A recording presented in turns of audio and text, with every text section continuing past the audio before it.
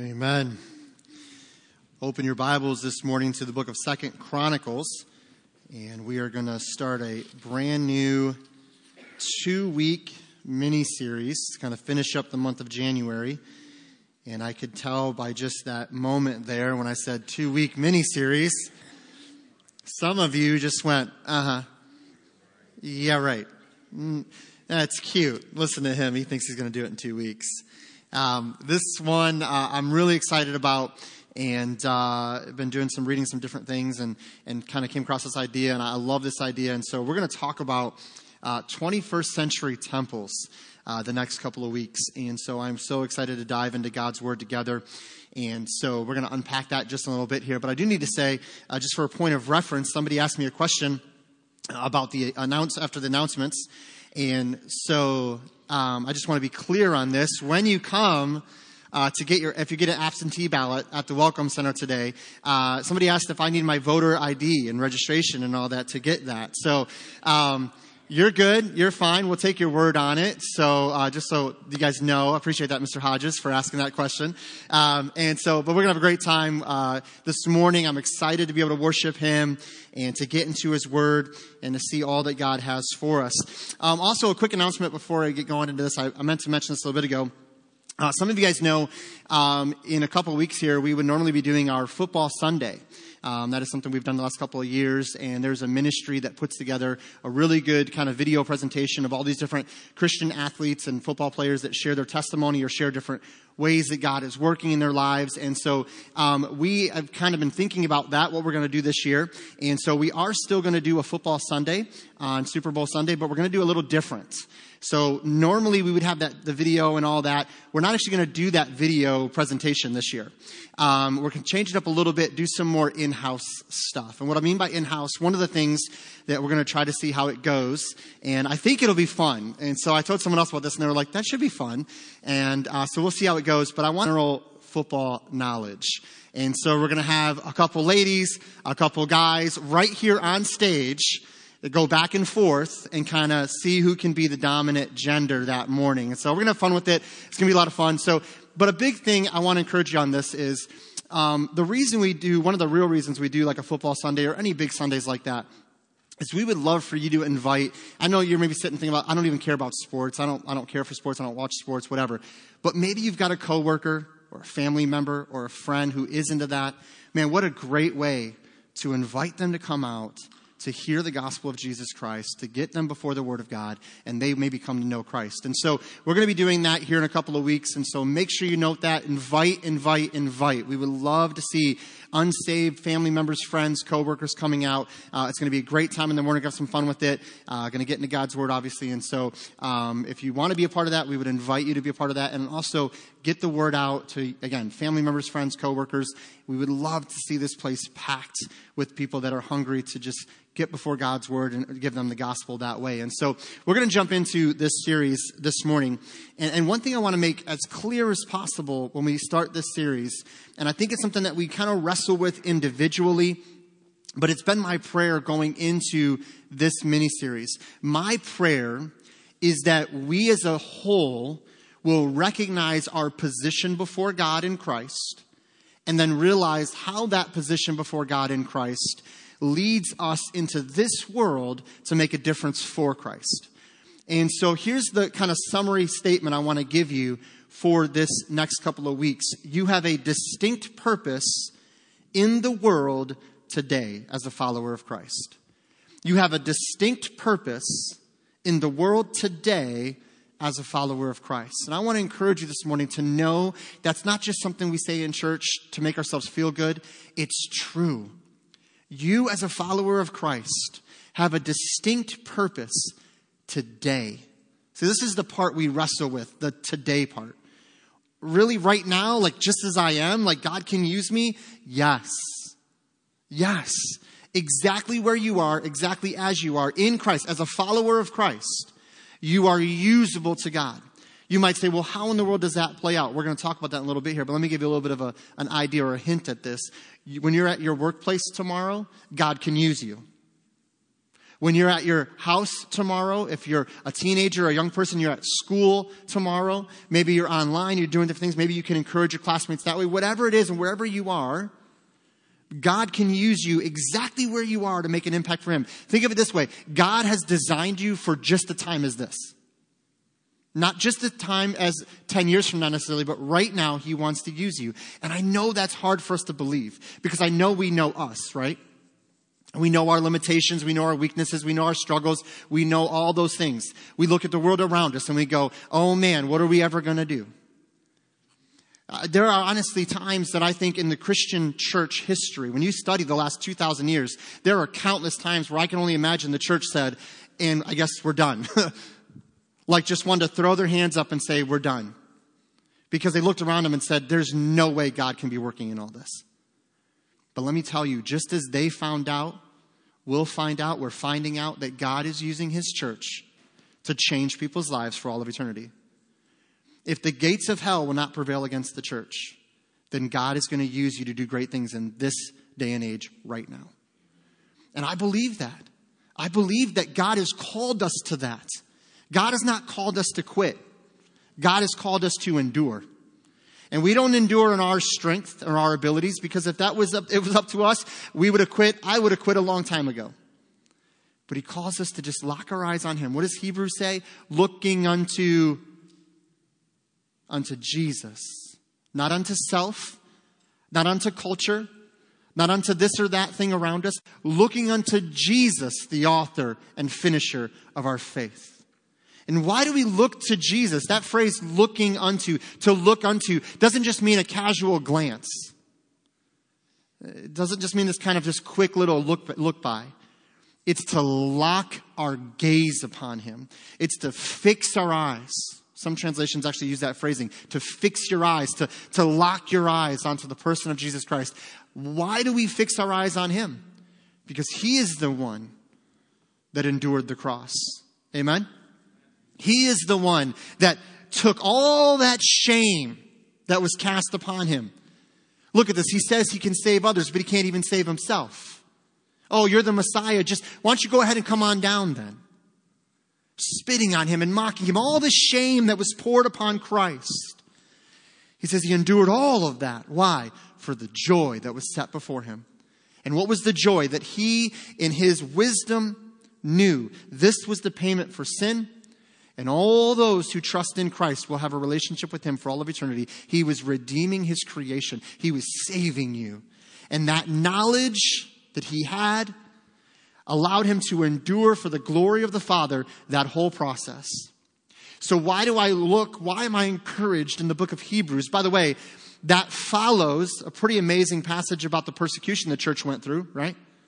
Different believers and different times that people went through different levels of persecution. It's saying, listen, when you go through this life, there's going to be rough times. There's going to be persecutions, trials, and struggles. That's why we're not looking at the trial. We're not looking at the storm. Man, what Chris sang this morning, I was standing there thinking like, God, you are so amazing. You could not have designed this better. Man, we don't look at the storm. We look at the Creator of all things and say, no, Lord, I'm not fixing my eyes on this temporal stuff. I'm fixing my eyes on the eternal risen Savior. And He's the one, because He's endured all this. What does He say? He will give me strength to endure what I go through. And so when we talk about this idea of being designed and created for a time just as this, I don't say that as just a trite Christian saying. It's not just something we just throw out there to kind of make ourselves feel better, or to feel good about ourselves, or to feel like we can do something or motivate us. But I pray that as we realize we're created for a time like this, it does motivate us. It does allow us to realize, oh wait, God, you're not affected by what I see going on around me. You've not fallen off your throne. You are fixed. And He's calling you and I to say, we're going to keep our eyes on Him and we're going to watch God do great things. Someone might say, well, wait a minute, Pastor. You said a couple weeks ago that God is going to do more in 2021 than you can imagine. You still believe that, preacher? 110%. I still believe this could be a year where we see people's lives changed, not because we're this great church. Now, let me just say we are a great church, in my opinion. Okay, I think we have an amazing church. I apologize to those that found out on Facebook I took pictures of you. Hopefully you can forgive me for that. Some of you are like, what are you talking about? Just go on our Facebook page. You'll see what I'm talking about. Okay? No joke. One of them almost caught me a couple times. I was like walking back and forth down the hallway with my phone like this, trying to take pictures of them.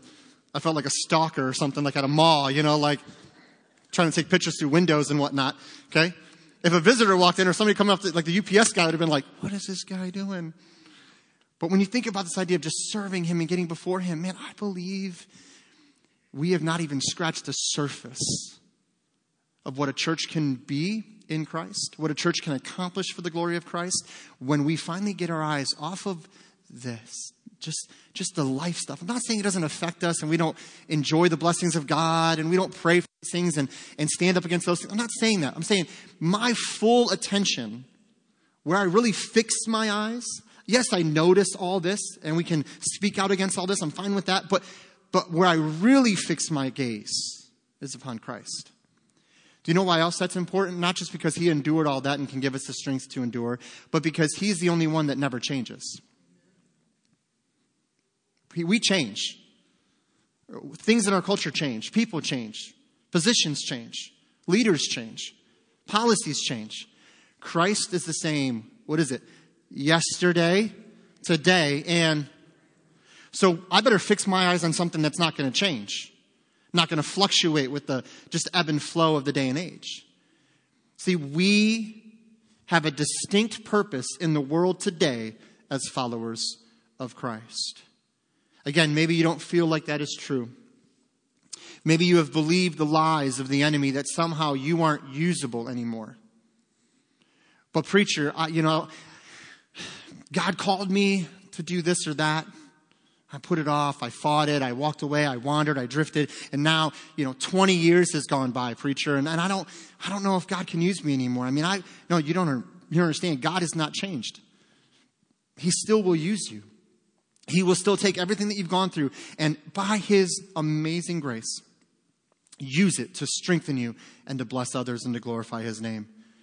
If you will fix your eyes on Christ as a follower of Christ, you know him as your Savior, you are usable to him. But pastor, I don't know the Bible like you do. Preacher, I don't have all the talents like so-and-so does. And ask you all that. Have you fixed your eyes on Christ and are you desiring to be used? He will use you. And it's just spending time with him, growing in that relationship as we talked about the last couple of weeks, and we'll watch him do great things. Stop listening to the voices around you and start listening to the voice of the one who gave all for you. I'm not saying we don't listen to encouragement, and yes, even at times criticism when it's pushing us towards the things of Christ, when it's done in a loving and humble way. What I'm saying is we have all these voices that are trying to speak into our lives. And sometimes we've allowed those voices to get so loud, we've quieted the voice of the one who gave all for us. I'm saying the number one voice we need to listen to is the voice of Christ and working through the Holy Spirit by the Word of God. And we tune into that voice. And then these other voices, they're still there. And again, we can, by the way, this is a side point, but you can choose what influences you allow into your life, right? You can choose who has the freedom to speak into your life. Just because somebody has a position or a YouTube channel or a website or whatever title before or after their name, that doesn't automatically mean they get freedom to speak into your life. You can say, with wisdom and discernment, God, give me the wisdom to know what voices should I be listening to. Again, it doesn't mean we don't listen to criticizing voices at times, as long as that is the voice of criticism that's constructive unto Christ-likeness, not a critic who just wants to make you more like them. Right? Coach and critic, two different things. Coach gives criticism, right? I'm quite sure that Mike Eliano, when he's coaching those boys on the basketball team, pretty sure he give a little criticism every now and then. Is that fair? Maybe a little more than, I don't know, I know about, but I'm just saying. He's just grinning at me like, yeah. I'm sure he's never had anyone run or anything like that for not listening to criticism. But as a coach, he gives criticism. He has to say, listen, you did X, Y, Z, you really need to do it like this. But I guarantee you that Mike's the kind of coach that's going to come alongside a kid that's putting his best effort out there and is doing it well. He's going to say, hey, you listened, you did well, you're doing that, you're applying this, good job. See, that's a coach. Tells me what I need to hear to get to where I want to be in Christian sense in Christ. Okay, loving and humble, but yet firm at times. A critic says and wants you to be like them. Well, you need to think like this and act like this and do like this because this is what I think is best. It's about forming you to make you more like what they want, not making you all that God would have you to be or help you to be all that God would have you to be. And so, yes, we need to listen to some of those voices. But the number one voice we need to listen to is the one who gave all for us. I mean, the voice of God through for the scriptures by the Holy Spirit should be the loudest voice that we listen to. Greater than even spiritual leaders that we listen to and teachers, and they're all good, nothing wrong with that. But man, he better have predominance over all of that. Just like our vision and our eyes better be fixed on him above all else. And so as we unpack this idea of God having a distinct purpose for us, as we fix our eyes on him and we listen to the voice of God, we will find ourselves being aware of what's going on around us and how we can impact this world for the glory of God. And so before we move into how we're 21st century temples, I want to go back a little bit. So we're going to go back to go forward. So 2 Chronicles chapter 7 and verse 15. Now, this is kind of an amazing couple of chapters in 2 Chronicles dealing with the temple, the dedication of the temple, different things that went on with the temple, the original temple, Solomon's temple. And I just want to read 2 verses here that kind of highlight the purpose and intent of the temple. And this is not the exhaustive verses, but this gives us an idea of God's view of the temple. And so 2 Chronicles chapter 7 and verse 15. Now mine eyes shall be open, and mine ears attent unto the prayer that is made in this place being the temple. For now have I chosen and sanctified this house, that my name may be there forever, and mine eyes and mine heart shall be there perpetually.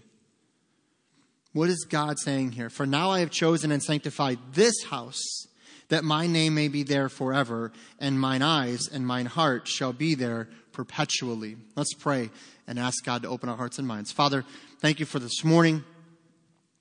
We pray, Father, that you would just give us wisdom and guidance and courage, our hearts and minds to hear what you have for us, Lord. I know there are some in this room right now that are so full of fear and doubt with their own inabilities. They want to believe that you can use them, but Lord, they believe they're just not there. They're just not ready. They're not like so-and-so. They just don't have this or that, or they have this or that weakness. And Lord, we do this all the time. We pull ourselves out of the race because we think we just can't keep up. But I pray that we would realize, Lord, as we walk through all of this morning, that you are calling us not to compare ourselves to the other racers, not to compare ourselves to where they're at in the race, but to realize that you've called us just to run our race individually before you, to fix our eyes on you, not the other racers. Lord, I guess I would say it this way. If we do look at the other racers, maybe it would be only to encourage them to keep going. Maybe it would be to encourage them to keep running and keep enduring unto the finish line. Thank you, Father, for your word, which opens our hearts and minds to the opportunities that you've given to us. Help us to grow in these things, and we ask this in Jesus' name. Amen. Pretty powerful passage here, and it would have been pretty powerful to these who received it originally. And as we always said, there are things when we go into the Old Testament we have to pause and say, okay, is this something that is a pattern or is this a principle? And so again, we are going to talk about this first temple and what happened with that temple, what happened after that. But I want us to see the importance of this to the original audience. This was earth-shaking to them. And what's so powerful about this in Solomon's temple is it was the first permanent connection point between heaven and earth. This moment creates the first permanent connection point between heaven and earth. Now, many of you know before this, they had the tabernacle, which was basically a form of a temple that they could move around. I'll phrase it that way. A house of worship that they could transport, can move around. But this is going to be a fixed location, a fixed point that God says, this house, this temple will be the place of my presence. This will be the place where I'll have connection with my people, Israel, with the nation of Israel. And so this is a pretty amazing moment in the history of Israel. This is powerful to see that God is willing to dwell with mankind. His presence will dwell in this place. And so these people are just overwhelmed by this. It's an amazing moment. When you read all of this, how God moves and his presence falls, it's just a powerful, powerful moment. But I want us to realize, when we look at this point, I want us to see a few things about this temple that also God might be calling us to understand as 21st century temples. So God revealed, just to give you a little bit of a background here, a little history. God revealed to David that a temple would be built as a place of worship, prayer, and sacrifice in Jerusalem. However, David was not the builder, but his son, Solomon. The temple was complete around 957 BC and was as impressive, to say the least. We read a description of the temple in 1 Kings and 2 Chronicles. And so we read descriptions of all the different things that went into the temple. And again, it's just amazing to see the detail they put in. The size and magnitude of the temple was astounding. It is considered by many to be Solomon's greatest achievement during his reign. Solomon's greatest achievement during his reign. Let me give you the basic descriptions of Solomon's temple. The Bible describes or depicts Solomon's temple and suggests that the inside ceiling was 180 feet long, 90 feet wide, and 50 feet high. The highest point on the temple was about 20 stories, or about 207 feet. Solomon, and this is a reference from a resource I came across, I believe it was called the Jewish Literary Library online. And this is what they talked about in regards to Solomon's temple. Solomon spared no expense for the building's creation. He ordered vast quantities of cedar wood from King Hiram of Tyre, and you see this in 1 Kings, again, referenced there. Had huge blocks of choicest stone quarried and commanded that the building's foundation be laid with hewn stone, not to mention all of the gold that was used to overlay the inside of the temple. To complete the massive project, he imposed forced labor on all his subjects, drafting people for work shifts that sometimes lasted a month at a time. Some 3,300 officials were appointed to oversee the temple's construction. Solomon assumed such heavy debts in building the temple that he is forced to pay off King Hiram by handing over 20 towns in Galilee. Think about that for a second. He got so much materials from Hiram that he had to pay him off by giving him 20 cities in Galilee. I mean, that's a debt. That's a Visa card right there. That's a deal breaker. Man, Solomon invested so much time and energy and resources into this temple. Why would Solomon do all this? Why was it worth all of that? How could it possibly be worth all the effort that it required? The truth is, all of this and more for the King of Kings pales in comparison to what God has done for us. And yet the most vital aspect of the temple wasn't found in its building material, but in a section of the temple that was called the Holy of Holies. The place the Ark of the Covenant sat, and it was the place of God's presence. See, all the gold, all the cedar, all the massive size, and it really paled in comparison to that Holy of Holies and what the presence of God represented to the people of God. That this is the place that God's presence dwelled. And people would travel. When you read the stories in the Old Testament, people would travel from miles around just to be in awe and to see this amazing feat. Solomon's temple was desecrated and robbed and then destroyed by the Babylonians in 586 BC. Following its destruction, after the Jews returned to the land under Ezra, and when we read Ezra, Nehemiah, and those accounts, when they returned to the land, we see the temple was rebuilt. Later, under the rule of Herod, there was large modifications to the temple and surrounding hillside, expanding and enlarging the temple. This is the temple that Jesus would have went to in the time of the New Testament. While the temple was finally destroyed in 70 AD by the Romans. While the building identified as the temple was destroyed, we need to understand this. While that massive, impressive, amazing feat that really was identified as the place of God's presence, while that physical temple was destroyed, Christ has built new temples, not with bricks and gold, but out of earthen vessels. Go over to 2 Corinthians. 2 Corinthians chapter 6.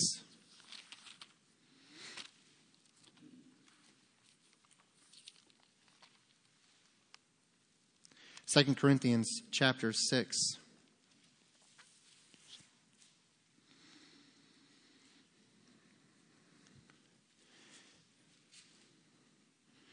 Okay, 2 Corinthians chapter 6 and verse 16.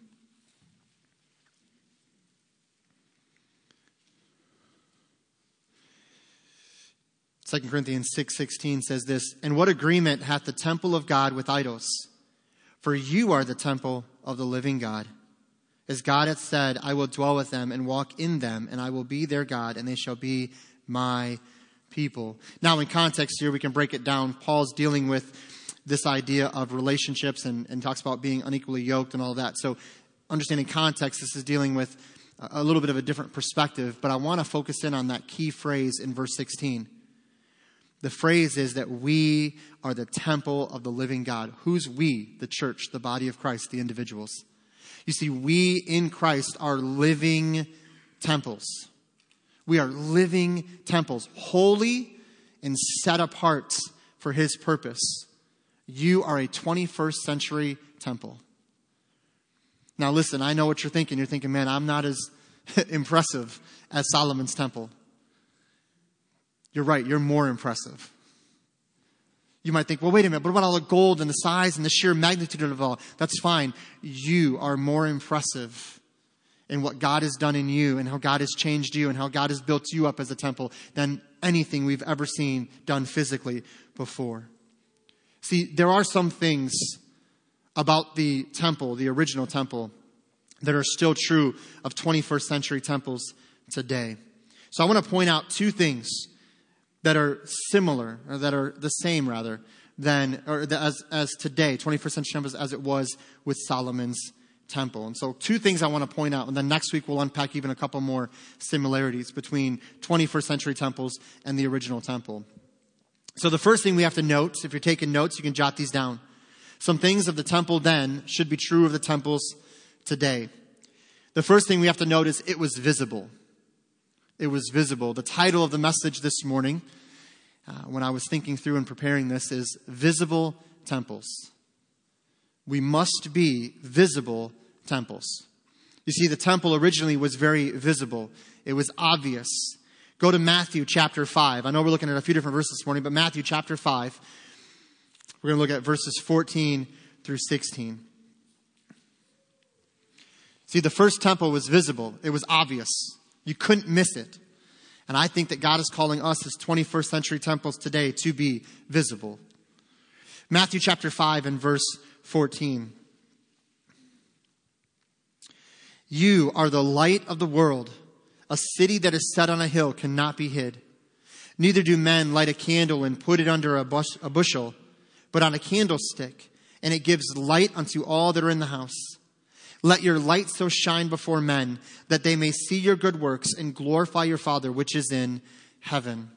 See, the truth is a 21st century temple is called to be visible. It was for all to see when God built that temple through Solomon. Again, people traveled from far and wide to see the temple in all its wonder. It was as impressive as any other feat and more so in that time. But we as temples of God, we must make ourselves visible. Not impressing with all that we have or carrying ourselves as better than someone else, but living in the world, but not of the world. Displaying the light of Christ so that others may see and receive. See, we are living as temples today, and we got to be visible temples, open and shining this light of Christ that God displays before us as He works in us. You see, we can shine the light of Christ into the darkness around us. And the truth is, when the light is shown into the darkness flees. When the darkness flees, the light is left, and we are now able to share the truth of all that God is doing. One author said it well. I liked this when I was preparing this week. Darkness alone cannot dispel the light, but the smallest light can dispel the greatest darkness. Darkness alone cannot dispel the light, but the smallest light can dispel the greatest darkness. See, we are called for such a time as this, that in the world today, yes, there's darkness. By the way, that's been true since Genesis chapter 3. Right?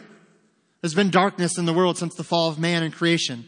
And so what do we do with this darkness? How do we dispel the darkness? When we look into the world today, again, since the fall, this is true. There is a great spiritual darkness. And the answer is not to shout at the darkness for being dark. The solution is that we as light bearers of Christ are carried and displayed the light of Christ to the world in the darkness. The solution is not to yell at the darkness for being dark. The solution is to be a city on a hill and shine that light of Christ into the darkness so that others may see and receive the glorious gospel that we've received.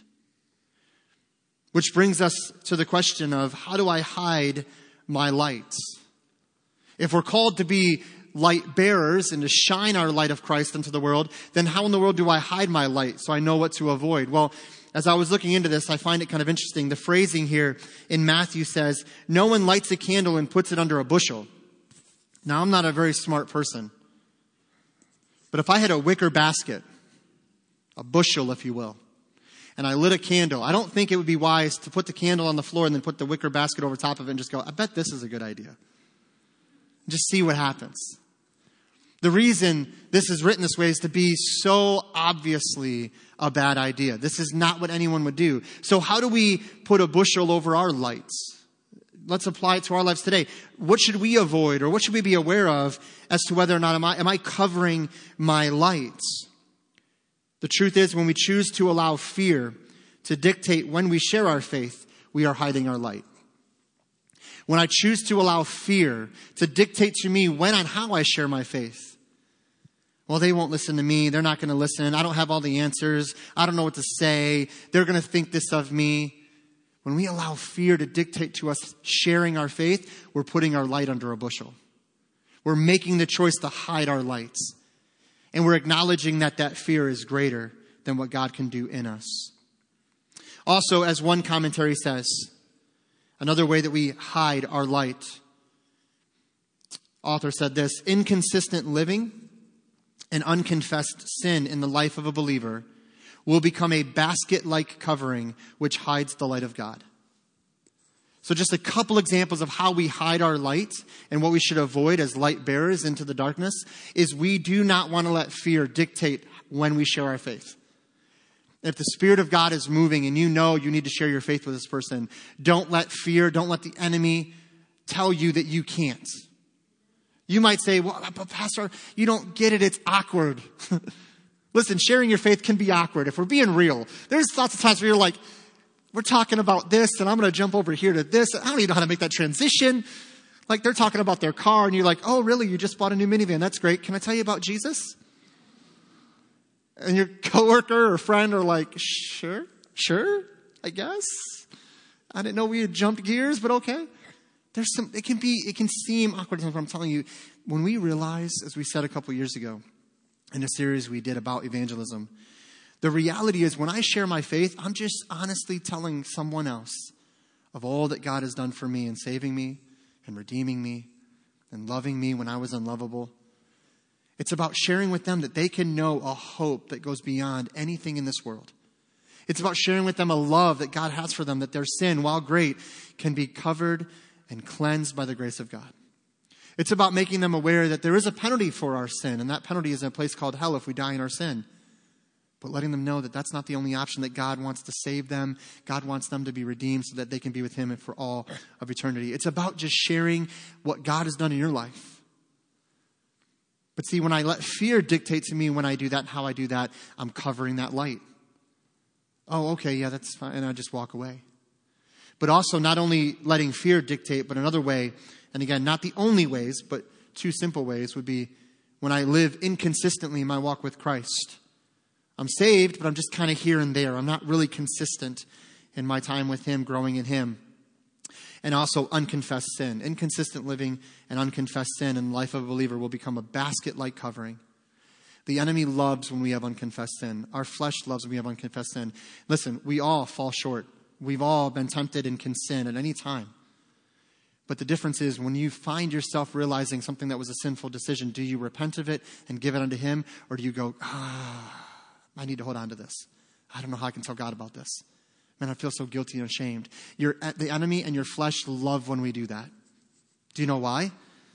Because the flesh and the enemy knows that will weaken us. And we'll cower back. Well, who am I? Look what I just did. I can't share my faith. I can't shine my light. Look what I just did. And the enemy just applauds. So here's what I say. Don't give them that victory. Don't give your flesh the victory. You decide now, you know what? No, God has saved me for eternity. All my sin has been washed clean. If I sin today, I confess and repent. I give it back to him. I say, God, I'm sorry for that. Give me the strength to move on. He will. And the enemy cowers because now we're light bearers again. And we're not letting anything cover our light. We're not going to allow fear to cover our light. See, the temple was visible. And here's the truth of it. We need to be visible. We need to be out in the world, shining our lights, the light of Christ. But also, and secondly this morning, it wasn't only visible, it was also a house of prayer. It was also a house of prayer. So the Solomon's temple, the first temple, was visible and a house of prayer. We, as 21st century temples, we need to be visible and centered on and passionate about prayer. Luke chapter 19. Luke chapter 19. Let's go there real quick.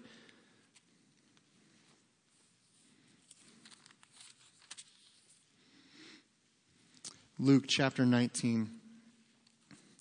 As we get ready to read this verse, I want you to know kind of what's coming this morning. So here's what I want to do. I'm going to give you some time to prepare your hearts and minds for this.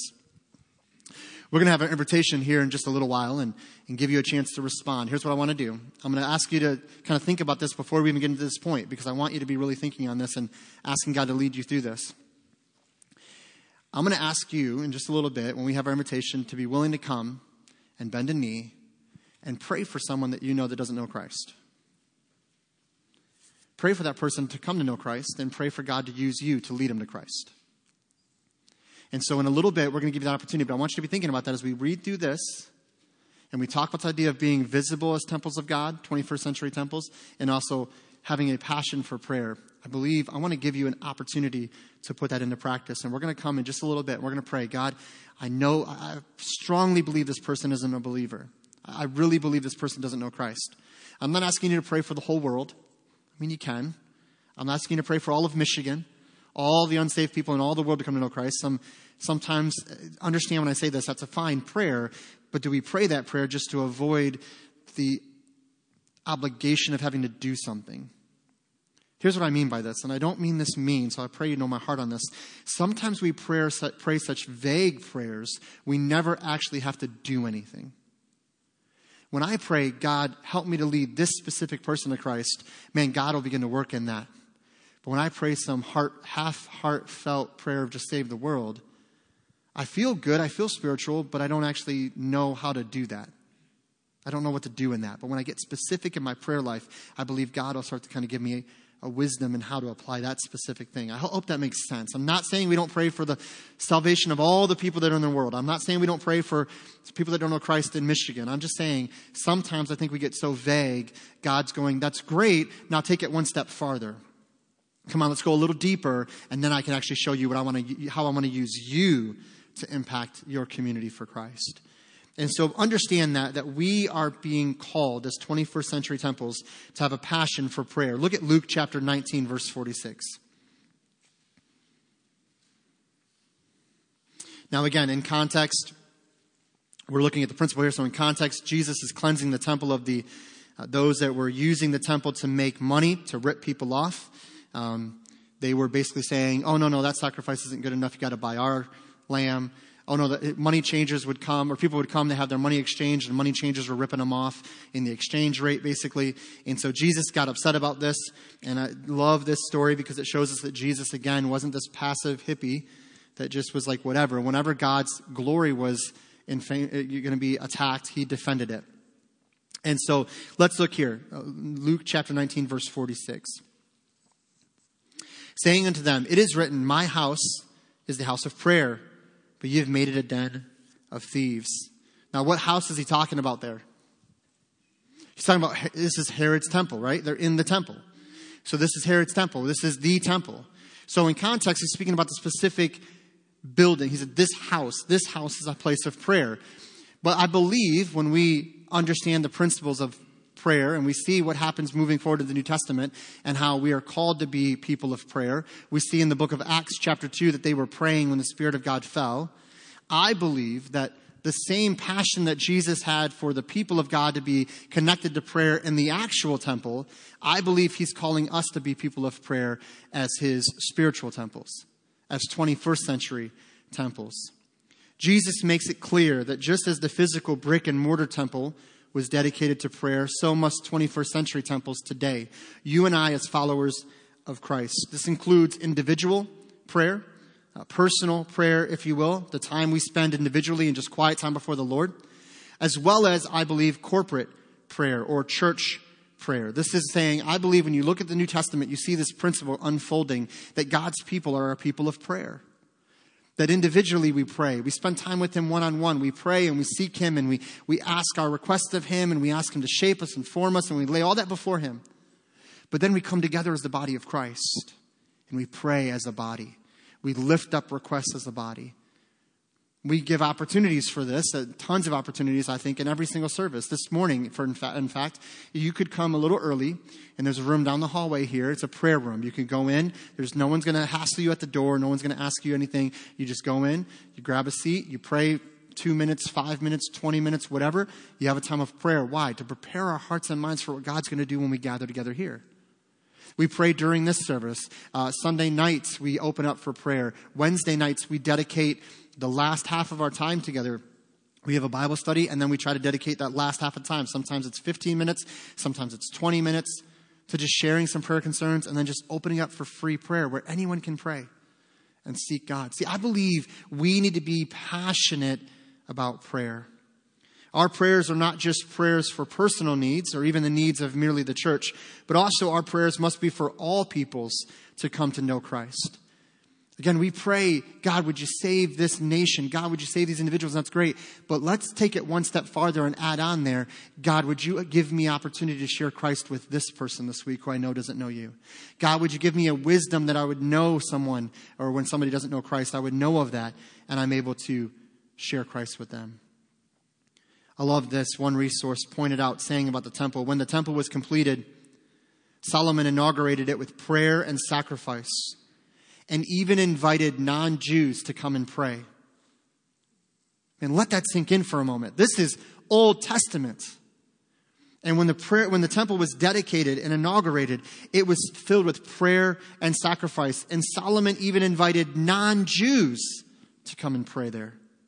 He urged God to pay particular heed to their prayers. 1 Kings 8:43, thus all the peoples of the earth will know your name and revere you, as does your people Israel, and they will recognize that your name is attached to this house that I have built.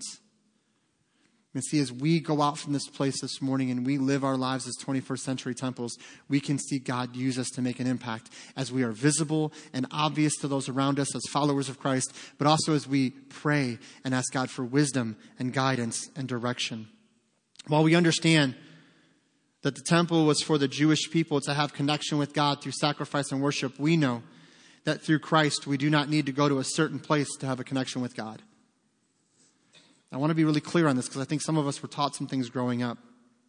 This is not the temple, meaning this building. This room is not the Holy of Holies. This is just drywall and carpet. There's nothing fancy about this room. Do you know when this room and this building becomes the church, the house of God? When the body of Christ is gathered together. When we gather as the body of Christ, now it's the church. Now I understand, please understand, I understand we respect the building. We see it as a testimony, how we treat the building. We're good stewards of what God has given us. I understand all of that. I understand in our culture, this building is called a church. I get all that. What I'm saying is we need to understand that this is not the Holy of Holies. You don't have to come here to have a connection with God. But I will tell you this. I've met very few Christians who consistently deny time together with the body of Christ and grow. Just being real. I don't think God intended us to get saved and then not connect with a local body. I don't see that in the New Testament. Do you have to come here to know God, to be saved, and to have a connection with him? No. But I will suggest that if you want to grow in Christ, grow in understanding, serve the body, do all that God has called you to do, I believe that we all need connection with the local body so that we can be encouraged and instructed in the things of God and given opportunity to serve. So this is not the temple. We, the body of Christ, we are the temples of the living God. We see the temple in the Old Testament as an example we glean some key wisdom from and apply to our lives. Just as the temple was visible and obvious to its surrounding culture, so must we be as followers of Christ. Just as the temple was a place of prayer, so must we be people of prayer. So some application questions. How is God calling you to be visible this week? How is he calling you to get some serious in your prayer life? How is God calling you to be visible this week? How is God calling you to get serious in your prayer life? And then lastly, do you know someone that doesn't know Christ? And would you desire, I'm not asking you to do it because you're in church and everyone's looking at you or whatever. I don't want you to come forward. If you really don't mean, God, use me, God, send me, God, give me the words to say, I don't want you to come forward because I feel like we do that sometimes. We just go, okay, I guess I better do it because I feel bad. No. But if you want to, whether they're in your seats or you want to come and bend a knee and say, God, I know, I'm almost positive this person doesn't know Christ. I pray you'd give me wisdom in how to be visible before them as a follower of Christ. We're going to unpack that a little bit. What does that look like? But it's just being there. It's just being real before them. It's being a follower of Christ that doesn't always try to act perfect. It's about being honest and saying, listen, we all struggle. We all have issues. But it's about also sharing the light of Christ. This means greater than giving my opinion on something, I give them Christ. We can share our opinions, but man, are we more concerned about their spiritual standing before God than anything else?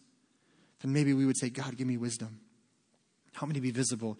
Help me to be praying for them and praying for the needs of the church, be praying for what you're doing, be praying for the coming year, whatever it is. However God is leading you to respond. Maybe you'd come and say, God, I know this person doesn't know Christ. I pray you'd give me wisdom and an opportunity to share Christ with them this week, that you would be glorified, that they would come to know Christ. But here's the thing.